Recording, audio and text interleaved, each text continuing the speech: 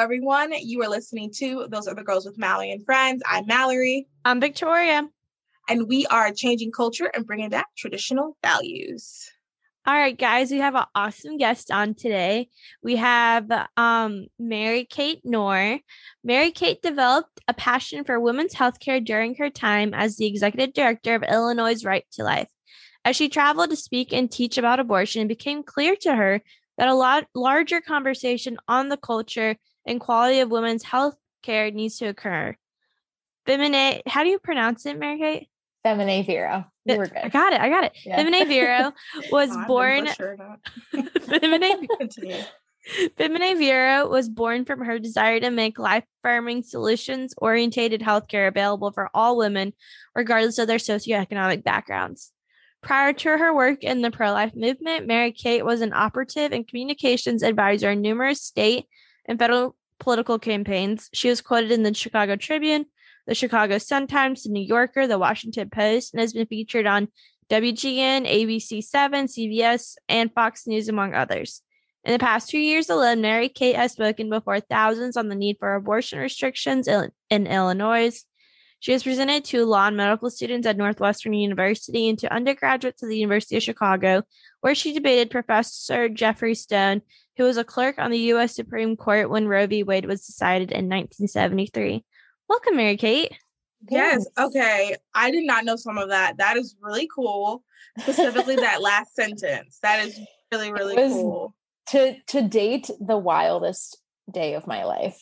I won't lie to you. It was crazy. The Lord just made things happen. It was crazy. And the guy was so flustered when it was over, which was really the coolest thing ever. Yeah. It was awesome. What was his arguments? Can you give us a brief synopsis of what happened that day before we get into everything? For sure. It's so funny because I had spoken at the University of Chicago for their pro-life group. They have it's not Students for Life, but it's like a similar type of group on campus. And it was the worst speaking engagement I've ever had. I had more protesters in the room than students, and they were throwing stuff at me and calling me a white supremacist and all these crazy things.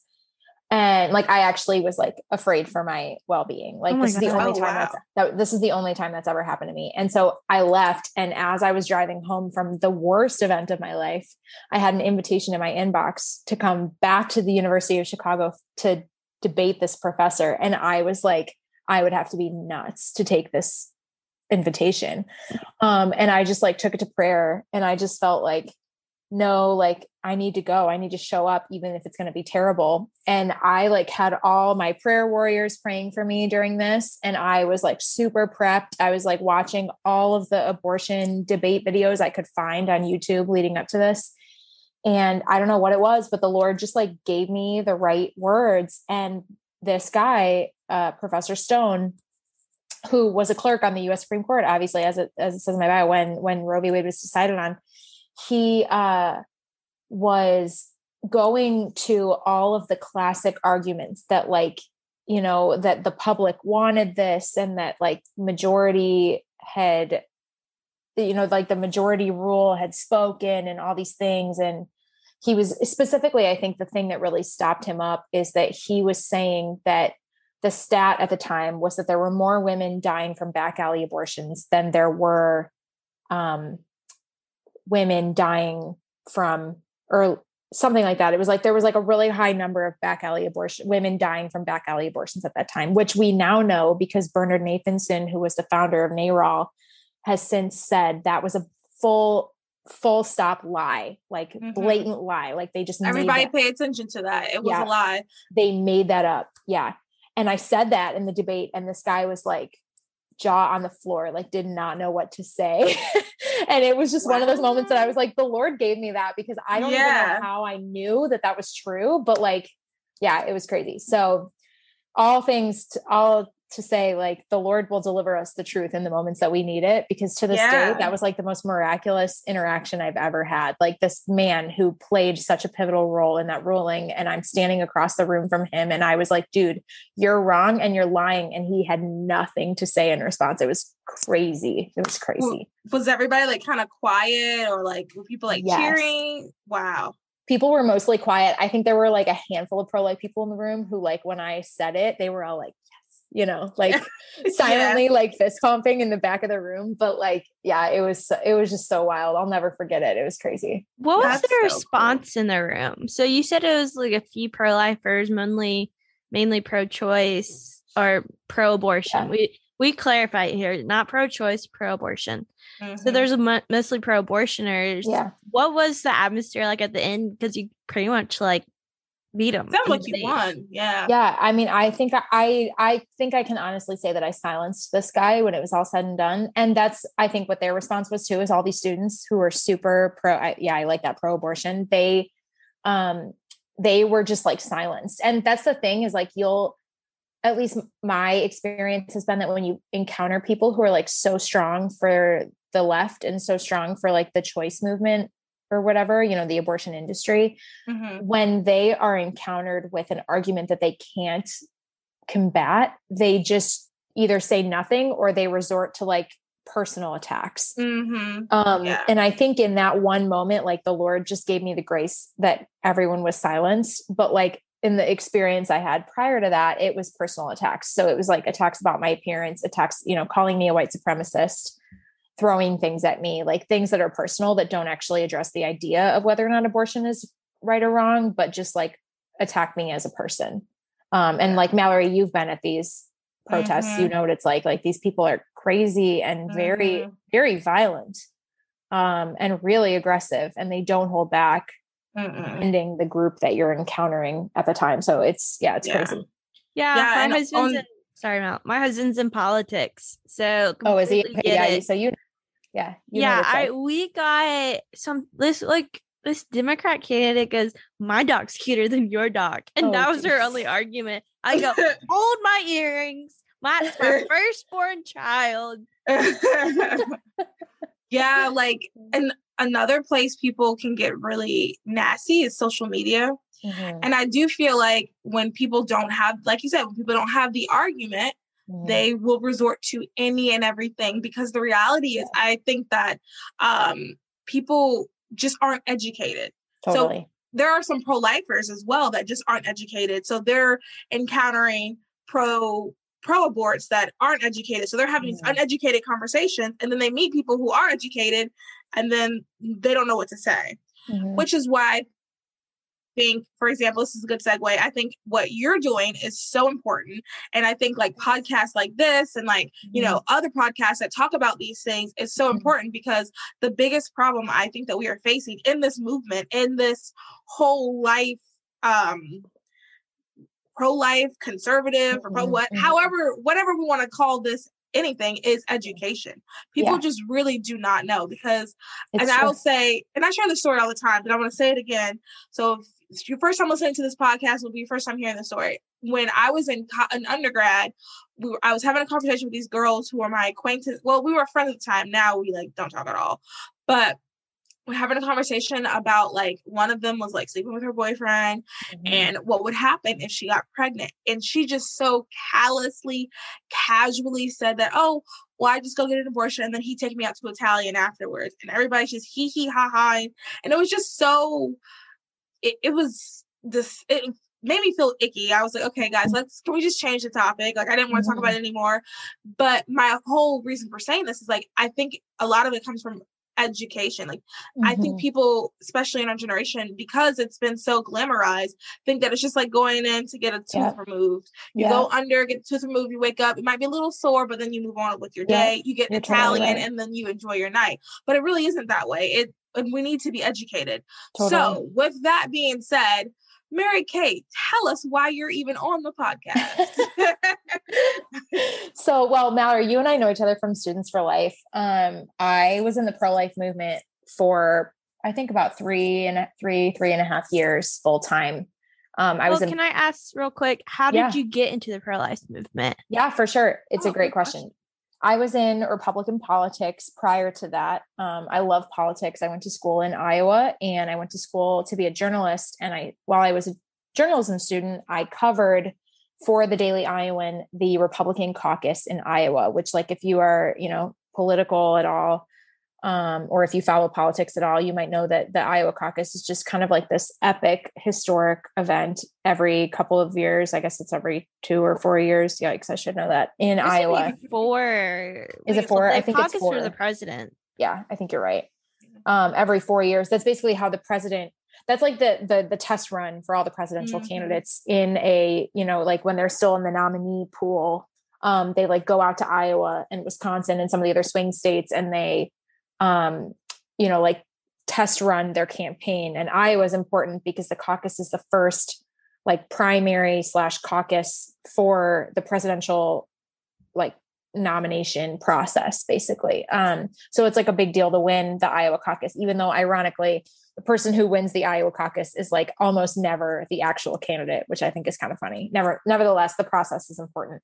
So I was doing that and was just like getting really into it. Like I just was like really enjoying it, really felt like I was learning a lot, getting a lot of exposure to issues that I really cared about, that I felt like were really important, and decided like, I don't want to be a journalist. It's hard for me to be unbiased. I have too many opinions. I want to be in politics. And so I decided to pursue a political communications career. So I was on a couple of campaigns in Iowa. I worked for the lieutenant governor. She's now the governor of the state, Kim Reynolds. And then I came back to Illinois, where I'm originally from, and worked on a congressional campaign for a candidate who was super pro-life. And really through her campaign, started to pay really close attention to how the life issue affects politics. And I had always been pro-life. I'd been to the March for Life in high school. But this was really the first time that I like really as an adult was thinking for myself through the issue, and also like kind of applying it to this political knowledge that I had gained over the last few years. So really started paying close attention to that issue. I was back in the state of Illinois, not 6 months later, but Governor Bruce Rauner, who was the Republican governor of Illinois in 2016, he became the first Republican governor in U.S. history to initiate the taxpayer funding of abortion. So he signed a bill into law in Illinois that allocated taxpayer money to abortions through Medicaid. And he was a Republican? And he's a Republican. That's very interesting. So yeah, it's like a funny story because he ran his whole campaign as like a moderate. So he was like, I'm a fiscal Republican, but socially I'm like a little more on the fence. And so he promised all the Republicans in the state to get me elected, but I won't touch social issues. Like we don't agree on social issues, so I just won't touch them, which the Republicans in the state of Illinois should have known better because his wife was on the board of Planned Parenthood in the state of Illinois at the time. So they should have known better. Or let me back up. If she wasn't on the board, she was like a supporter for sure, like an outspoken supporter. People knew she supported Planned Parenthood of Illinois. So anyway, flash forward, he signs this bill into law, huge uproar. Half of his staff walks out of the office. They like quit day of the signing. And I was just like irate. I went to a rally. Actually, funny enough, Mallory, David Cordero, who's now the communications director at Students for Life. He was a regional coordinator for Illinois at the time. I went to a rally that he planned. This was the first day I ever met David in 2016. He planned this rally in downtown Chicago. I went, I was irate. I heard all these Illinois politicians speak. I met David and I was like, I have to be full-time in the pro-life movement. Like I was, how like we get so cocky. You're like, they need my skills. No, I was like, I have something to bring to the table here. So I went home and applied for the executive director position at Illinois Right to Life, thinking executive director. Wow, you go. Exactly. Like I didn't like waste any time with anything else. Thinking like there's no way they'll hire me for this job unless they're desperate. And I guess they were desperate because they hired me. That's great. Yeah, praise God. It was like such an answered prayer because I just didn't really know where like the Lord wanted me, and he put me where he wanted me, like it's as simple as that, to be honest. Yeah. So that's how I ended up in the pro-life movement. So I was at Illinois Right to Life for about 2.5 years. And then while I was at Illinois Right to Life, I met Kristen, kind of got to know her, Kristen Hawkins, who's the president of Students for Life. And Kristen called me last May and asked me if I'd consider taking a job with Students for Life. And I kind kind of hemmed and hawed over it. And she and I went back and forth over a few months. And then ultimately I decided to take the job. And so I was with Students for Life, not for very long, for about 6 months. Yeah. And then I think you and I met when you were SCOTA squad, right? Yeah. In DC. DC, which was so fun. So were you part of SCOTA squad? No, I was like one of the staff that was kind of, I was like kind of around for SCOTA squad. But I was in and out of DC a lot during that like period, that Amy season. So you remember, Victoria and everybody listening, when we were talking about Melanie and I went to our very first like big rally thing, and we were sitting waiting around for the rest of the Students for Life people, and Mary Kate was one of the people that came in with the bullhorn super loud, and we were like, oh, okay, this is what we're doing now. This is what it is. Mary Kate, she's like super hardcore, y'all. That was like the craziest day. Oh my gosh. Yeah, that was so crazy. And that was when the other Autumn got punched. Yeah, that was so crazy. That was a crazy day. Yeah. Wow. That was the first, you guys had just arrived like that afternoon, hadn't you? Yeah. Well, I had been there the day 2 days before for something else. Okay. And then I left literally I almost missed my flight. I left right after that. And then I came right back like 3 days later, just because like I was already going to be in DC. And then Steph called me and was like, hey, do you want to come to DC for these dates? And I was like, oh, I'm already going to be in DC. So let me like think about it. And she's like, well, how about you just stay? And like, I couldn't pack for I had 1 day to pack for an entire 6 or 7 weeks. Yeah. So I was like, well, I'm going to go and come back. So I ended up going and coming back. But yeah, amazing. That was crazy. Yeah. Mary Kate is amazing. Thank you. I mean, you guys are all amazing. I did it for a couple weeks. I don't know how you guys did it for almost 2 months, a month and a half. Yeah. It was like a month and a half. Oh my gosh. That was a long time for you guys to be in that itty bitty apartment. Yeah. It was fun though. Like we got really close. It's really good. Yeah. There could have easily been drama in that place. So it's nice that you guys all got along and that it was fun. I know. That's what we talked about. Like, how often do you get this many girls with one bathroom and technically 2 beds to live together and not have a bunch of fights and stuff? So. Truly. Yeah. So anyway, so tell us about your organization. Yeah, we're going to have to. We're like chatting about it's nothing protests. New. Yeah. Just, So I guess my experience in the pro-life movement was such that I was always left kind of frustrated that I feel like we don't talk enough about, we don't challenge the left's narrative on quote unquote reproductive health care as much as I think we could and should. So like Planned Parenthood, for example, NARAL, the ACLU, all of these leftist organizations out there are constantly touting this, they're touting this reproductive health care phrasing as though they have a monopoly on women's health.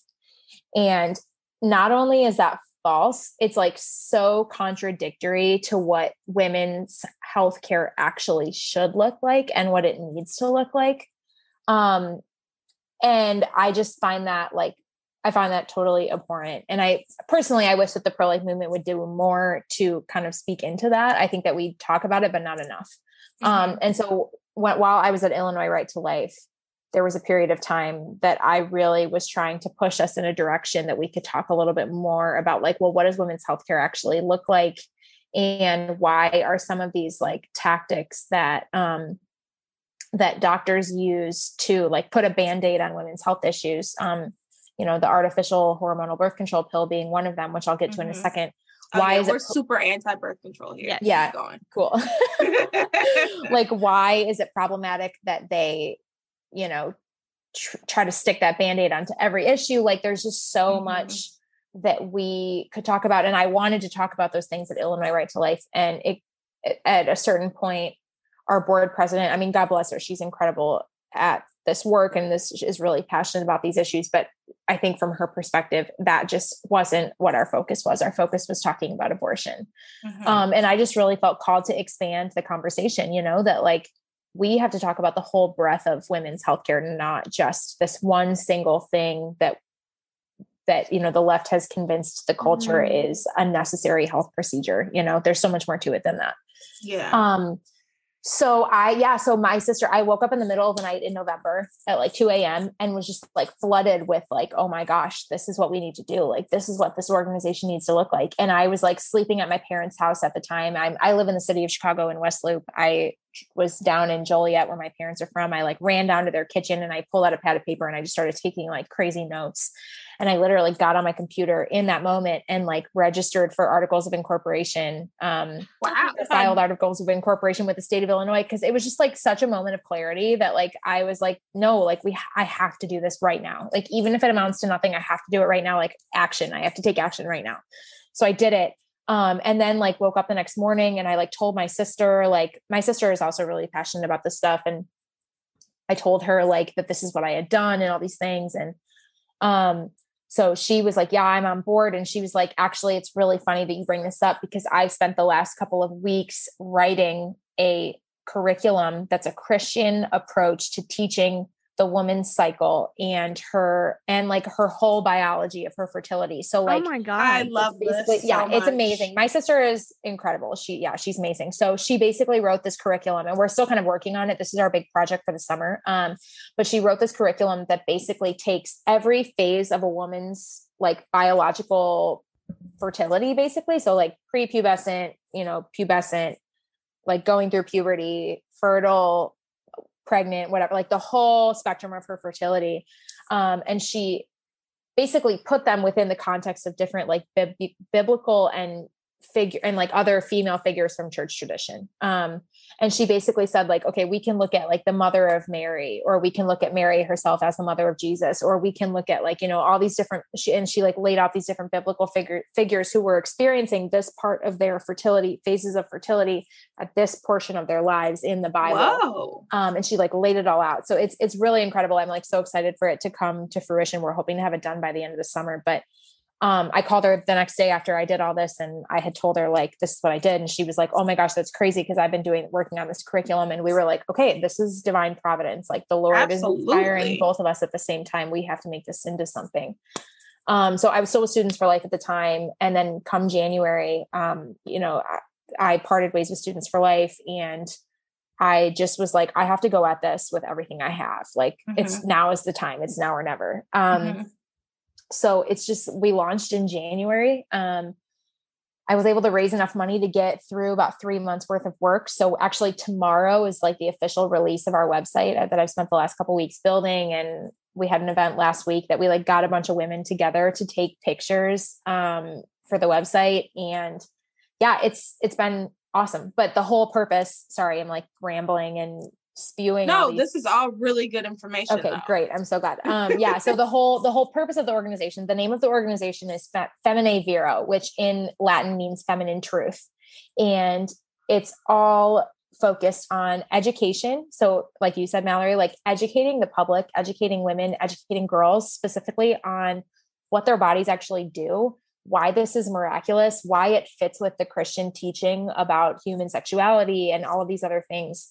And then also like, why this matters for the culture, why it matters when we talk about abortion, why it matters when we talk about, birth control, why it matters when we talk about all of these issues that have been deemed quote unquote political. So education is the main piece. And then also we, are really focused on advocacy, but not necessarily in like the traditional sense, the way that we hear the word advocacy. Like we really want to empower women to be advocates for themselves. So I love that. The majority of encounters that a woman will have related to her health when it comes to an issue like this, if she's a conservative woman who's concerned with saving herself for marriage or not going on artificial hormonal birth control, or, like the list goes on and on of things that a conservative Christian woman, the healthcare she might not want to receive or buy into. Our goal is to really empower those women to have those educated conversations with their doctors in a way that they can be confident and know what they're talking about and know what questions to ask. And also really have like that confidence to say to their doctor, I'm not buying what you're selling, That's really what we aim to do. So what does that look like? I mean, there is a part of that there that I think we have a role to play in terms of educating elected officials, because they are writing policy and they are impacting like what the federal government or state governments actually can pay for, which is important. But there's also a piece in terms of like educating medical professionals. There are a lot of doctors who, because this is the world they've been operating in for 20 years, they don't actually really know that the pill doesn't solve endometriosis, for example, or that it doesn't solve like some of these other health issues. PCOS, right?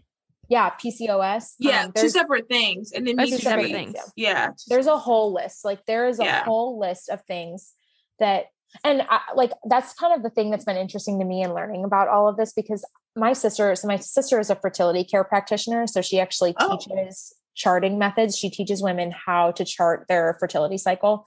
Nice. She's more of like the healthcare piece of this. I'm definitely the more political piece. And so I'm still like learning a lot of the scientific aspects of all of these things. Mm-hmm. One of the things that's amazing to me is that a lot of women who show up at Planned Parenthood and some of these other like abortion clinics actually show up there because they're having issues with their period. They're like having really painful periods, or they're having like super excessive bleeding. I went on the pill for acne. Yes, that is a big one. And I personally have been in arguments with my dermatologist about the fact that I don't want to go on the pill for acne. That is a really tough one. And gosh, I mean, like this is so common, right? Like we have so many different aspects of healthcare as women that they're telling us it's your hormones that are the problem. You need to just get your hormones under control, you know?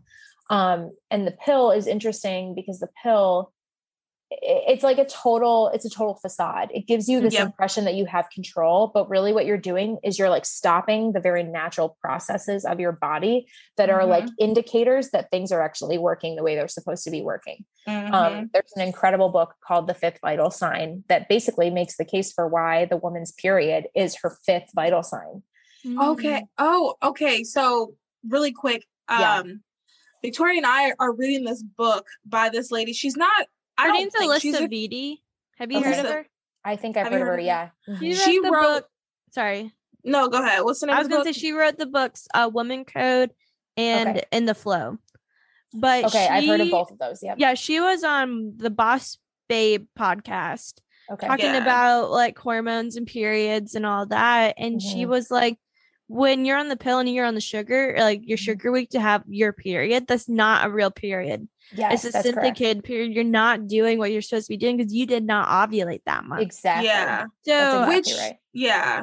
And I'm just really glad we're talking about this now because we're both reading skimming the book. We're trying to work on getting our hormones, like you were saying, like it's not necessarily like this is what our body's designed to do. So there's no reason for us to fight it. It's very natural. Like we need to work with it, and totally. you're not educated enough about it. That's why I'm so glad that you guys are doing this, because I mean, even in the book, just some of the things, and like I said, I don't even think she's a Christian. I mean, she's made a few Christians, to me, because everything's so polarized now. I think she's more left. Totally. Some of the things she says is definitely more left, but her big philosophy is she's like, there's no reason for women to be miserable when they're on their period. There's no reason for women to have major cramps and feel sick. It's because we're not treating our bodies the way we're supposed to be treating them. Like during wherever you are in your cycle, like you're supposed to be doing like this types of workouts, eat certain types of foods based on where you're on your cycle. That's one of my favorite discoveries with all of this. It is fascinating. So I just was told by somebody recently that the USA women's soccer team actually figured this out, that like if they train based on their cycles, it's amazing. Yeah. Like biohacking with your cycle. Like right now, I'm on my period. So I've been kind of napping, kind of laying low, not doing too crazy heavy workouts. But when I always see the ovulation period. It's either the one like the period right before ovulation or ovulation. But that's when like you're the most creative, you have the most energy. That's when you're supposed to be kind of like, that's the one I'm in right now. Yeah. So that's when you're kind of like brainstorming and like you're motivated to get stuff done. That's when you should be doing high intensity workouts, stuff like that. And we don't talk about these things. Totally. Women have no idea. Like no idea. I remember the first time I ever sat through my sister's, my sister has like a presentation she gives on the woman's cycle to like intro people to charting and what that means. And the first time I sat through it, Yeah. Oh my gosh, you totally should. She's so smart. And she's also a NICU nurse. So she also has all this experience with the baby's side of it too. Yeah. Wow. She's a pro. But I was like jaw on the floor when I sat through her intro session the first time. This was probably in like 2016. I remember watching it and like literally thinking like, how has no one ever told me this before? Like I'm 28 years old. So I was 23, 24 at the time. How has no one told me that this is what my body does? Like I'm 25 years old. You know what I mean? It's just crazy to me. It's crazy. I'm Catholic, and it was when my husband and we got married in the Catholic Church. Okay. And so part of the whole process of like premarital stuff is learning how to have sex and not get pregnant. Yeah. Because the church doesn't believe in birth control, but I was on it for my face. But it was really interesting because I'm like, when like in high school, like we were not taught our cycles. We were taught, okay, if you don't want to have a baby, then don't have sex. Exactly. If you want to have sex but don't want to have the baby, go on birth control, use condoms, all this stuff. Yep. And I think that's why we do have these like pregnancy, like teenage pregnancy a lot of the time is because 100%. if you're 1 minute off the pill, then your percentage goes from like 99 to like 60. Yes. And, really? Yeah. Yes. And we're not taught that's like, okay, if you track your cycle, because when you're on the pill, you can't track your cycle. You don't have one. So you don't know when you're ovulating. And when you're ovulating is when you can get pregnant. So you know not to really have sex when you're ovulating. Yep. But we're not taught that. The thing that is so sinister to me about the pill, and again, this is me, I'm Catholic as well. Like the thing that's so sinister to me is that basically what the pill does is it tricks your body into thinking you're pregnant. So like you might bleed, but your body thinks that you're pregnant, and that's why you're not ovulating. So my body a dose of estrogen. Yeah. So my body thought I was in menopause. So I gained 40. I never had issues gaining weight. I gained 40 pounds in 2 years when I was on the pill. Yeah. Because my body thought I was in menopause. So it was saving like fat cells and all this stuff. That's so interesting. Yeah. Isn't it? And gosh, I could go on and on. It's just, it's to me that we've been tricked into thinking that the pill is good for women. Like, have you guys heard this story of like, okay, so when they first were inventing the pill, they ran tests on, they were doing two at the same time. They were doing a male hormonal birth control pill and they were doing a female hormonal birth control pill. And they were running tests at the same time. 3 women died during their testing of the female birth control pill. And the men experienced, sorry to like use this phrasing, the men experienced shrinkage, and they were like, oh, hell no, this isn't going to work. We can't do this. Can't have this pill. But then the women, they were like, oh, we'll just lower the dosage. The women will be fine. And it's amazing to me because I feel like you get these leftist feminists who are like, oh, all the patriarchy, blah, blah, blah. All of these men are just out to take our rights. But the reality is the movement of people who created the hormonal birth control pill were so interested, had so much interest in leveraging women for the purpose of preventing pregnancy that they're literally risking women's lives, like to the extent that they knew that women could die from this pill, but they were willing to say, oh, we'll just lower the dosage. And then men, it's like you're telling me that we're the misogynists here when we're the ones who've been saying all along this was a bad idea. I just think that's incredible. Like the cognitive dissonance is amazing to me. So when the Johnson & Johnson vaccine, I think I saw this stat. So they're like, oh, it's like 6 people out of like the 7 million or whatever had blood clots. And then there's a stat saying that with birth control, 1 out of 1,000 women get blood clots that are on birth control. Isn't that wild? But we pulled a COVID vaccine off the market because 6 women got it, but we haven't pulled birth control off the market when 1 in 1,000 get it. Isn't that amazing? That's so crazy. And I honestly reading this book, hearing our conversation, it really makes me want to shout to the rooftops because I think the biggest women's problem is we are not educated about this stuff and we don't know about our bodies. One thing that Alyssa said on I listened to her like on 3 podcasts because I was like, oh my goodness, I've never heard the need to hear more. I'm obsessed. I'm in the Facebook group and everything now.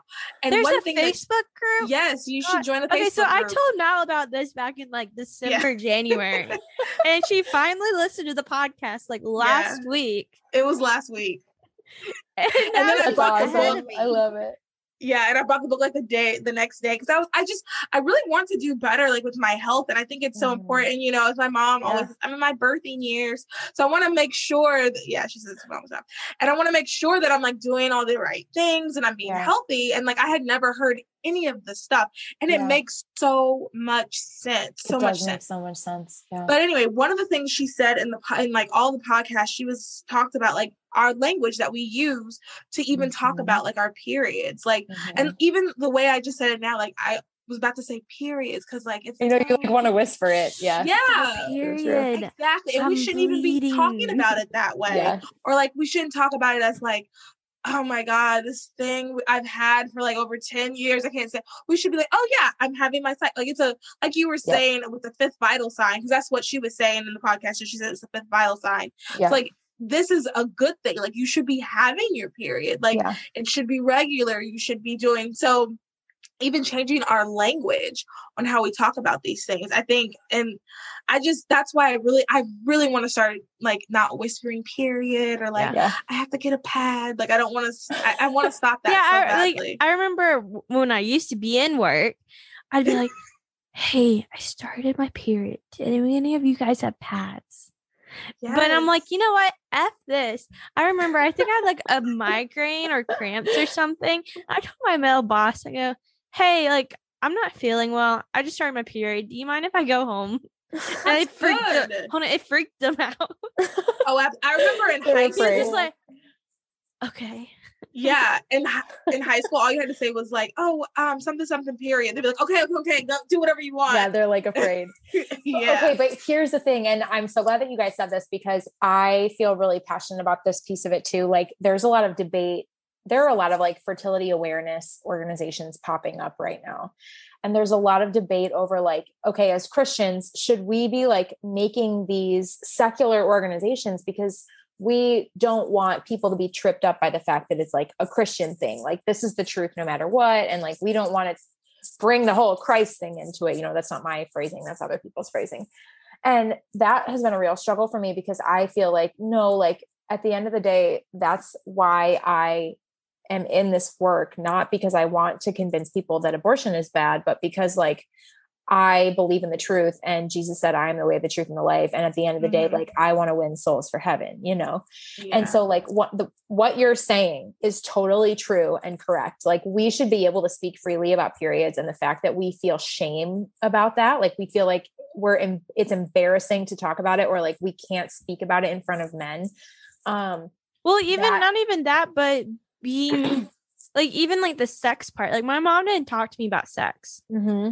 I didn't realize like sex isn't just meant to have babies. If that makes any sense. Until I was married. Yes. And it's like, we're not talking about like, why is it okay for a man to have pleasure with sex, but it's not okay for women to have it? Yeah. And why does the left have to take that narrative away from us too? I completely agree with you. And I think that, and here's the piece that I think we have to, there's a balance, right? Because like, we know what it looks like when we're going out. I mean, the left does this too. They're like, let's just shout from the rooftops all about our sexual lives. And like, that's not really the answer either, you know? Well, that's not what I meant at all. I'm just saying why isn't just it natural? Like, I want to do better when I have a daughter saying, look, like you should wait till marriage. It's worth it. But you also like, you need, and because I will say, like, I feel not like, and I think like Amber Fillerup, who's an influencer, who's Mormon, just talked about this on her blog. But she's like, I'm trying to do better at looking at sex in a positive way because my parents, my family, my church always made it look like a negative, like no type thing. Right. Yeah. And I want to make sure like my daughter knows sex is a wonderful thing between a man and a wife. It's a wonderful experience. And not like, oh, like hush, you know?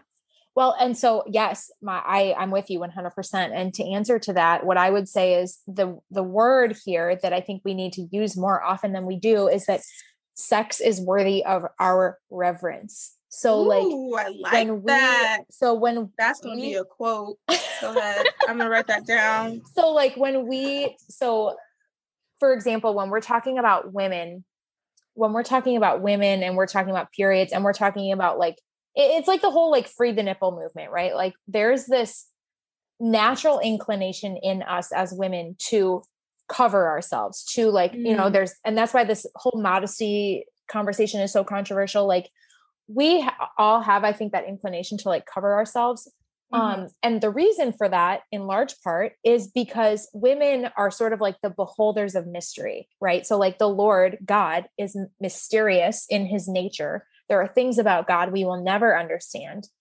And man and woman are complementary of one another. Man reflects parts of God that only man can reflect.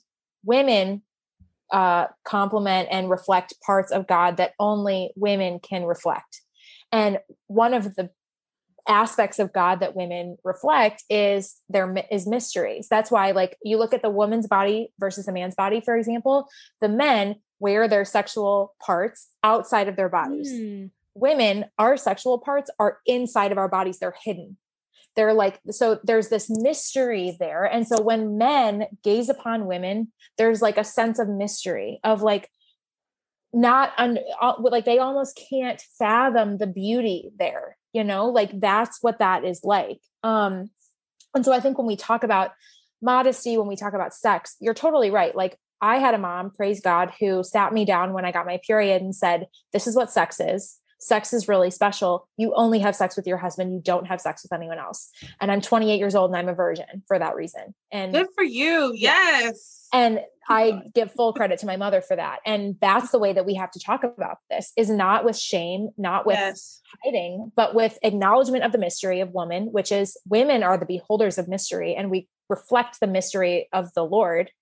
But then also there has to be reverence. Like sex is an intimate act between two people. And who do they share that with? They share that with each other and they share that with God. Only God and the two people involved should behold what happens during sex. And so this is so good. It's reverence. It's about reverence. That's the way that I see it. And so Mallory, like I'm so with both of you, that like we have to have reverence, but we also have to be willing to say these things without shame because they are truth. Like this is the truth. We are reflective of the Lord, Yeah. So how do we, and I don't know if you know this answer, or you have an opinion. Sure. Like I was taught like from like the look of like, I always taught was like, okay, sex is to reproduce. How do we look at sex that's not meant to be reproducive, just like have sex between like a man and a wife just to have sex? Like, how do we look at that as like a positive thing in God's eye? Does that make sense? Like, I always looked at sex as like, okay, pleasure? but kind of like, I guess like I always feel like the purpose that God had for sex was to reproduce. Mm-hmm. How does God look at sex when you're not trying to reproduce yet? You know, does that make sense? Amazing. So the really remarkable thing, it's incredible how pop culture gets some of this stuff right, but they like kind of mess it up in the process. So like people, like I always think of like, okay, what's his face? One of the Jonas brothers, Nick Jonas, he just came out with an album that he has a song about like heaven. And it's basically like him and this girl are in a relationship and it's heaven to him.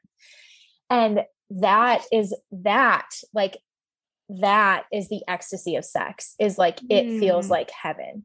And the whole idea there, like man and woman, their relationship is reflective of the love that God has for us. Like if a man and woman are married and experiencing like sex together in a married relationship that is consecrated by the Lord and is without contraceptives, like they're experiencing a totally free expression of love that can only be experienced in the Lord, in relationship with God. And it's supposed to be reflective of the love that the Father has for us, that the Lord has for us.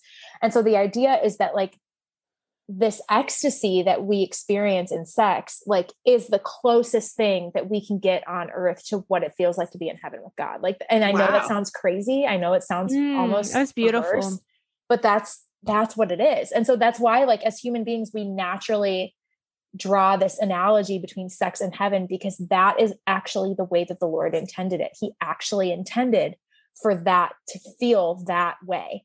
And so, like, so yes, it's true that sex is meant for procreation, but it's also meant for unity. It's also meant to unite husband and wife as one soul. And again, so they're complementary of each other as sexual human beings. Their souls are also gendered. So the female soul is different from the male soul, and they're complementary of each other in that way as well. And when they come together in sex, it's like this reflection. It's the love of the Father. It's the love of Jesus Christ, how he feels for his bride, the church. And so it's so hard to like fathom and comprehend. Sorry, it's like getting darker and darker in my room. Yeah, I wasn't going to say anything, but I was like, in the dark. Yeah. I think the sun went down. I know. I can turn a light on in a second. I'm like, so know what I'm saying though. It's, you guys, like, it's so incredible. Pope John Paul II wrote the Theology of the Body over like a period of years. I've heard of that. It's amazing. Like he basically, in the Catholic Church, the Pope every Wednesday, if he's in Rome, will go out into St. Peter's Square and he'll deliver a Wednesday audience, which is basically like a sermon on the day's readings. And he'll deliver it to whoever shows up and has a ticket, basically. So you don't have to pay for the tickets. They're free. You just have to show up and get one, basically. But you go into St. Peter's Square on Wednesday at whatever time, like 2 p.m. or something, and people will wait for hours to be close to the front, and he'll come out and he'll do the readings and he'll give his sermon, his Wednesday audience. And so over a period of like, gosh, I think it was almost a decade, John Paul II every Wednesday gave a sermon that connected to his previous sermon, to his previous Wednesday audience about human sexuality. So there's a book this thick. I have it actually. I wish it was, it's right here. It's this. So this is it. It's this thick. Ooh, it's like the size of the Bible. Yeah. Describe it. It looks like the size of the Bible. And it's John Paul II, man and woman, he created them. And it's the Theology of the Body is what it's called. It's all about why the human body is reflective of the love of God the Father and the love of Jesus Christ and his bride, the church. It's incredible stuff. It's absolutely incredible.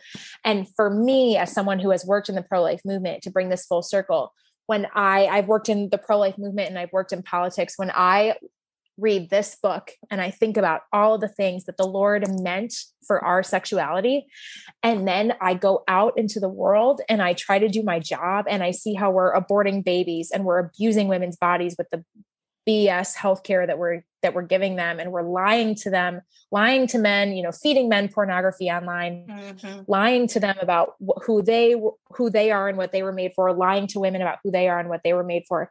I just feel like this is why Femine Vero exists, because women specifically have to know what the truth is about who they are and what they were made for. And the answer is no, they were not just made to be mothers, but our fertility means that the Lord wants us to participate in creation with him. And that can look like so many things. It can look like motherhood. It can look like giving birth, but it can also look like the two of you creating this podcast, like that's the Lord inviting you into creation with him. That's the feminine genius at work. And that's what I'm trying to promote. Wow. Beautiful. Oh my gosh. I want you to talk in every high school and every college in the United States. Give me your GoFundMe. I don't have much money, but I can share a link. Val's giving you everything she has. Everything I have. No, seriously, because I'm just thinking about like, I feel like I think the biggest problem with sex ed. So, I've said this in podcasts before. I never had a sex ed. The high school. So I went to Christian school my entire life. I went to elementary. Right.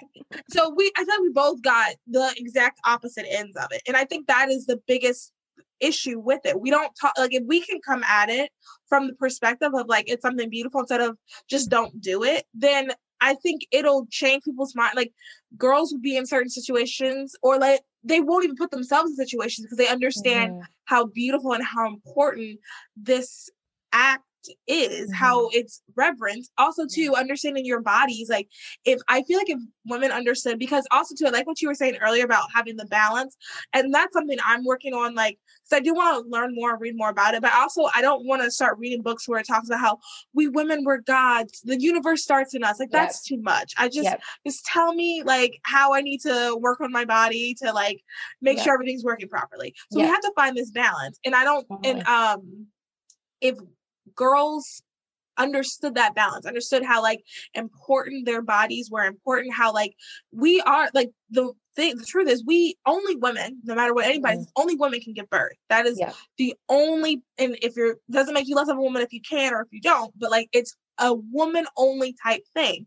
So if girls understood that, I really think that would change some minds. People wouldn't even put themselves in situations, like, if they just understood that little piece. But we just don't talk about it that way. We either, in the Christian community, and I'll be frank, like, I've spent my entire life in the Christian community, we either don't talk about it. Like, there's definitely different sects of Christianity where, like I said, like, the elementary/middle school I went to, like, if you said the word sex, you could get a pink slip, which was to go to discipline, which was a spanking.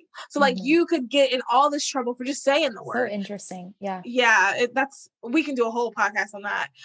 Unpacking all of that. I'm curious real quick, like, do you think if we normalize sex and not made it look like such, like, a bad thing, and normalize, like, fertility and periods and all that in the church and in Christianity, do you think our generation or the generations behind us will wait until marriage? I think so. I think they would. Yeah. It's a really great question. And it's one that I think the fertility industry, like the fertility awareness sector, has kind of explored. So Dr. Thomas Hilgers is a doctor out of Omaha, Nebraska, who, like, is kind of the founder of NAPRO technology. He's kind of, I think this is correct. I'm saying this correctly. He's like the founder of the Creighton method, which is one of the methods of charting, of NFP is what we call it in the Catholic Church. And so Dr. Hilgers, I think, invented this in, like, the 80s. I'm probably butchering some of these facts, but the thing that's really interesting is that since then, he has really had a tight grip on teaching that and its materials. And there have been a lot of groups who have come in and said, we want to teach this to teenage girls. We want to equip them so that they know what their bodies are all about, what they were made for. And my understanding is that Dr. Hilgers has had some apprehension there because he doesn't want his method, the Creighton method, to be used as birth control. So he doesn't want teenage girls to have sex outside of marriage and use that as their birth control. But the thing that's really interesting about it, and I understand where he's coming from, but I think that we have to have, my philosophy is we have to have faith in truth, and we have to have faith in God, that if we equip people with the truth, that the Lord will give them the grace to do the right thing with it. And so the thing that's been really interesting is I was talking to someone just about 2 weeks ago who told me that they have found that, I think it's St. Augustine who said, grace builds on nature, that if you behave in the way that is consistent with natural order, with the way that the Lord ordered things, that grace builds on that, so that your natural inclination to grace builds on that. So what they have found is, the answer to your question is yes, that teenagers who learn charting and learn about how to observe a woman's fertility and where she's at in her cycle, that they actually do avoid having sex because they know there's just, like, this natural awe at the woman's body, and they know that this is something worth protecting. And so I think that that's amazing. Like, we should be shouting this information from the rooftops, and should not be so afraid of, like, telling the world the truth about our sexuality. I just think that's incredible. How do we teach our boys and men about our periods and fertility? Because, like, honestly, like, I mean, my husband has no idea what I go through my time of month. He thinks it's like just like a straight, like, the flow period, like a peeing or something, his blood coming out. Like, he doesn't quite understand what's going on. I was reading something, and it was said that someone's brother thought that they could turn it on and off. Yeah. Like they could just one day be like, oh, I'm not having a period today. It's like a faucet. Yeah, it's like a Misinformed. faucet. Yeah. What are men's role in this? And I like, mean, we do have like, personal responsibility. yeah, and like I've tried explaining to my husband, and I was like, he just doesn't want anything of it. Yeah. Yeah. It's a great question. So my sister, I can tell you that my sister, when she teaches this to couples, she has taught Creighton method to a handful of couples who are preparing for marriage. And what she really encourages them to do is she actually encourages, okay, the woman will make the observation of like cervical mucus, for example, but the man will actually be the one to record it on paper. And the idea here is that the man is participating in like this charting process. Without, and he does do that. Like I'd be like, okay, this is where I am on my cycle. Like he gets that. That's part. awesome. It's just he just doesn't get like how a period works. And honestly, the thing is, like, we can share that with them. I think the reality is that he might not ever fully understand that. And that's again, like, it goes back to that mystery that I described before, that there is this mystery, this natural mystery about women. And I think that's something really special, right? Like that's something that's so special that we have this like mystery about us that men will just like never quite grasp what it is. I'm saying that very creepily as I have this like light flashing in my face. So I think that's really special and really cool that that's the case. I mean, of course, like I've had that same like wrestling in my own mind with my boyfriend of like, you know, like a couple of weeks ago, I had like a bad week, and it was for sure because I was on my period, and I was like, how do I explain this to him in a way that's like modest and like not gross, but also like kind of clues him into what's going on.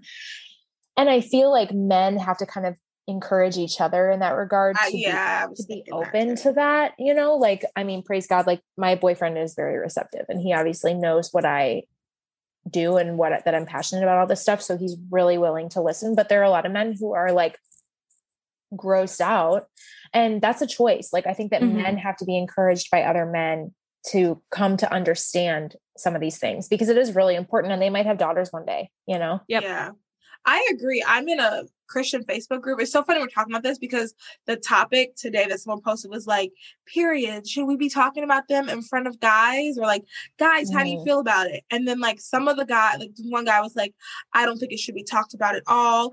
It's this woman's business. And he gave this like, actually it was kind of a sad story about how this girl ghosted him because she was on her period, and you know, all this other stuff.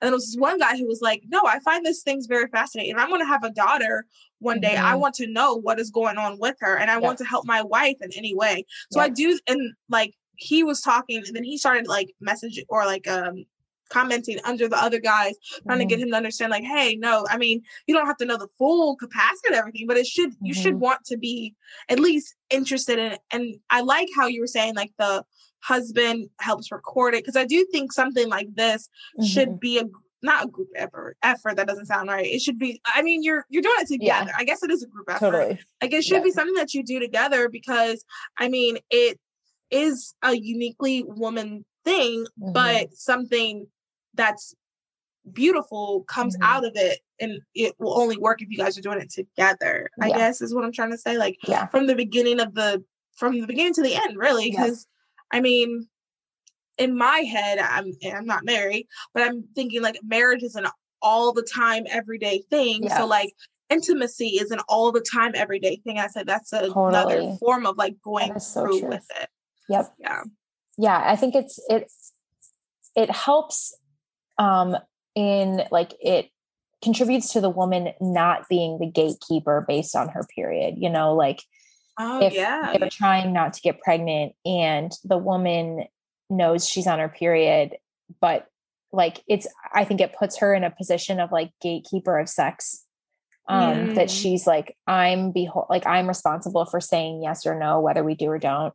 And so it kind of removes that burden a little bit and makes the man a little bit more responsible. Like, she tells him what the observation is, and then he has to sort of make the determination of, okay, because this is where she's at in her cycle, we either can or can't, you know, and it kind of involves him in a way that it would otherwise feel more like she's saying yes or no, you know, which is a funny thing in our culture today that like women should totally be okay. Like that should be okay for them to say yes or no. And I'm not saying that that shouldn't be okay. But it's like you said, it's a partnership, right? Like, and when you marry someone, the reality is that, you know, the wife's body belongs to her husband and the husband's body belongs to her wife. And of course there's reverence and respect that comes with that. But like, it is helpful, I think, when the man is involved in that, in thinking through, like, you know, are we abstaining today or are we not?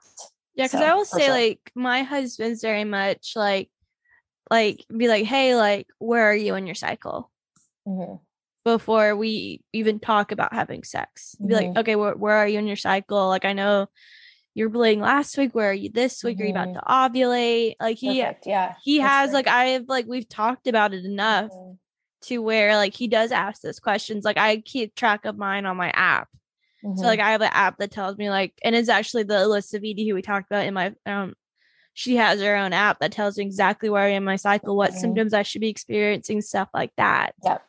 And so, but if you're actually having sex, shouldn't you be doing the little thermometer thing?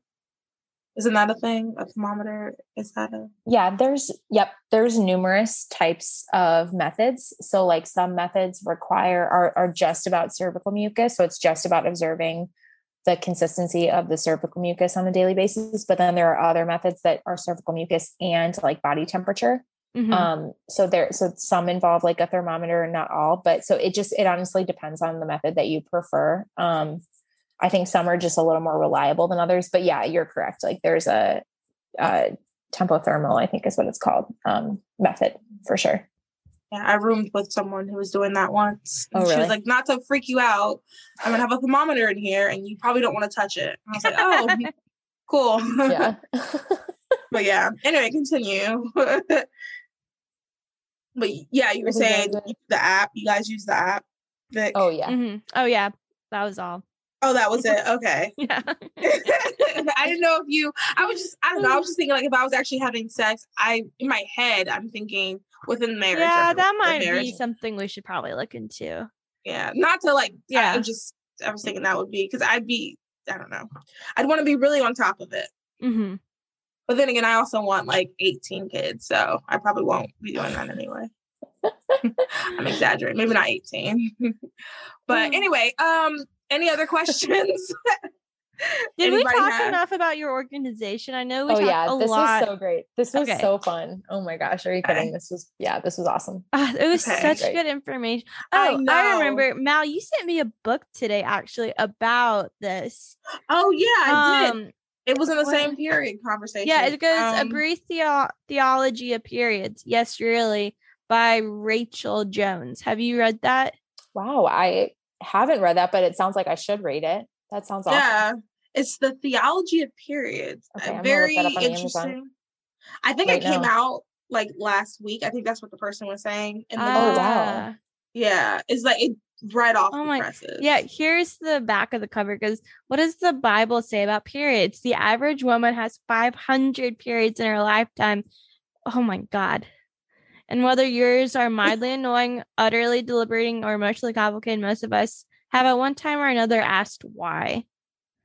This warm, lighthearted, real, honest, and at times surprising book gives a biblical perspective on menstruation, as well as a whole lot more. Beginning with periods, Rachel Jones takes readers on an adventure in theology, weaving together wide-ranging reflections on the nature of our bodies, the passing of time, the purpose of pain, and the meaning of life. One thing for sure, you'll never read a Christian book quite like this one. Yeah, I doubt I will ever read something like that.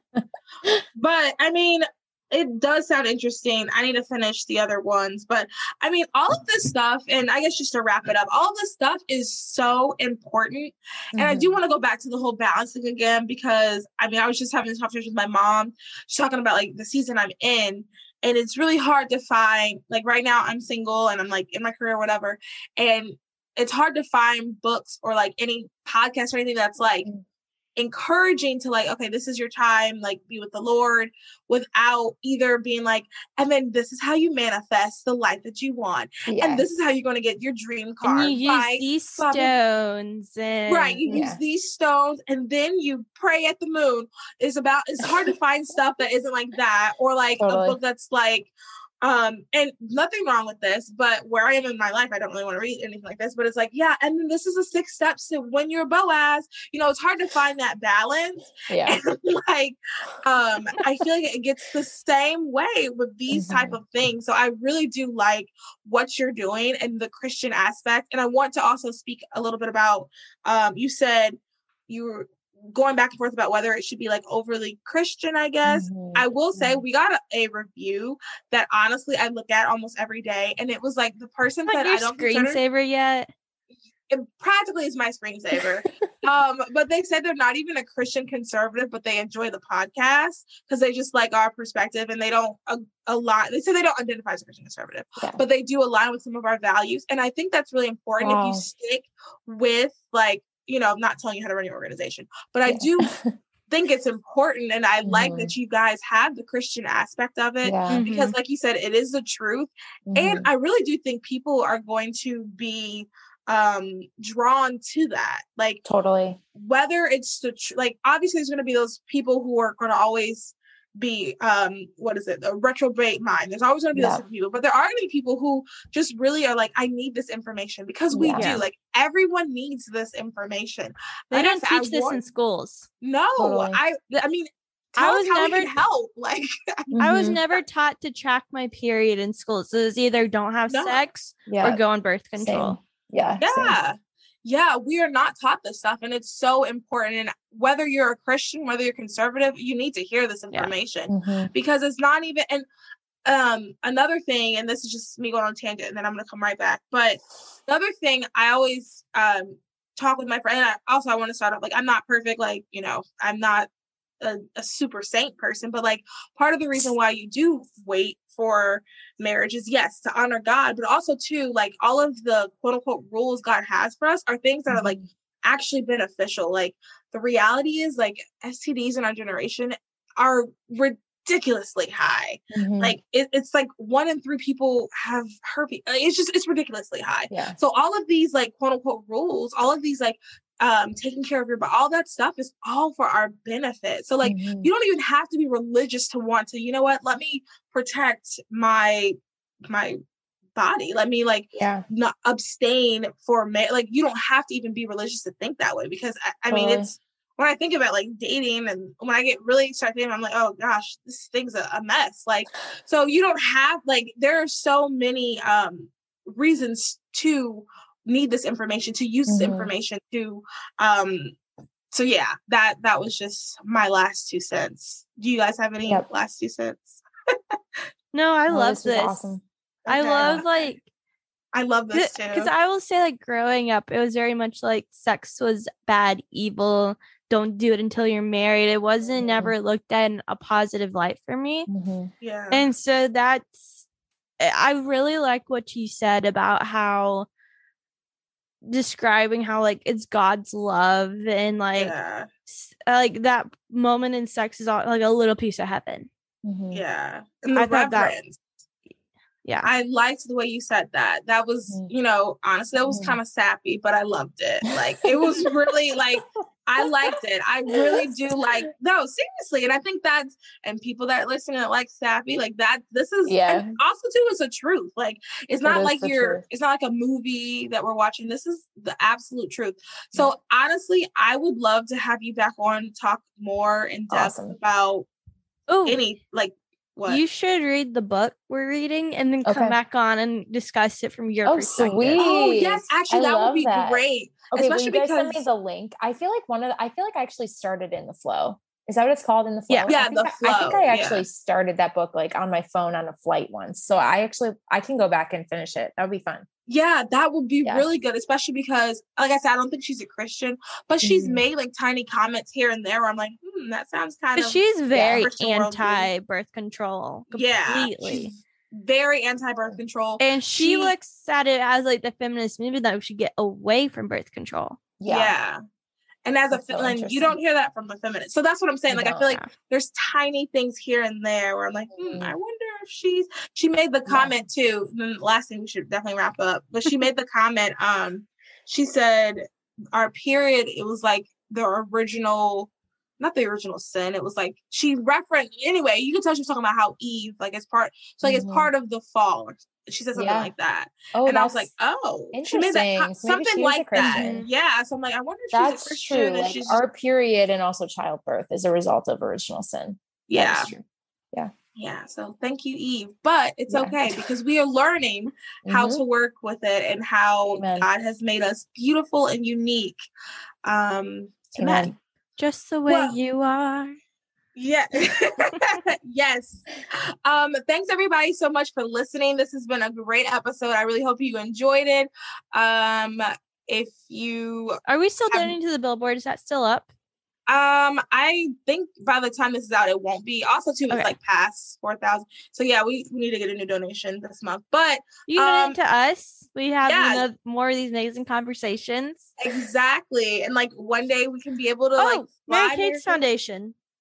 Real quick, what's going to be the website? Because it's still up by the website's up. Where can people donate? Yeah. Oh gosh. Okay. You can donate on the website, feminaevero.org, FEMINAE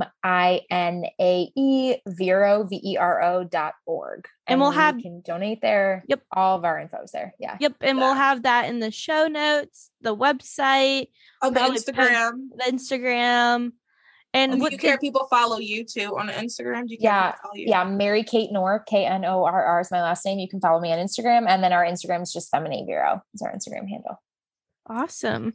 Perfect. All right, this was so fun. Yeah, thank you so much again. We really appreciate it. And I know. What will these donations be funding? Yeah. So honestly, what they'll be funding this summer is putting together this curriculum. So we're bringing together like a couple of women who are working on this with us. Also, I really would love to start hiring people. So we would really like to, there's a couple services we want to be able to offer women. We want to be able to offer fertility advocate services. We want to be able to offer birthing doula services. Whoa. We're also going to be offering like nutritional specialist services because our nutrition is so tied to our hormones. Yep. So any donations are going to go toward funding all of those things. Awesome. Great. You got mine. Like I said, I don't have much, but I'll give what I can. This was so, I'm sold. Like you. Thank you. You guys are so awesome. I'm so behind this. And honestly, I think everybody listening will be too, because once again, like this is information that we need. We need to get this out. Young girls need to get this, to hear this, it from the rooftops. All right, y'all, everybody. Thanks so much for listening. Please make sure you rate, review, subscribe, follow Mary Kate, follow Feminine Vero. Yep, follow that. I'm terrible pronouncing things. So follow that. All right, you guys. Bye. Hold on, one more question. Why Feminine Vero? Why that name? Like I said, it means feminine truth in Latin. And I think that pretty much sums it up, right? Like we need to get out there the truth about femininity and about women's bodies. So love it. Okay. Just wanted to, because this is a confusing way to say it and spell. So I was wondering. All right. Yeah. All right, guys. Thank you so much. Thank you, Mary Kate. We'll talk to you later. Bye, everybody.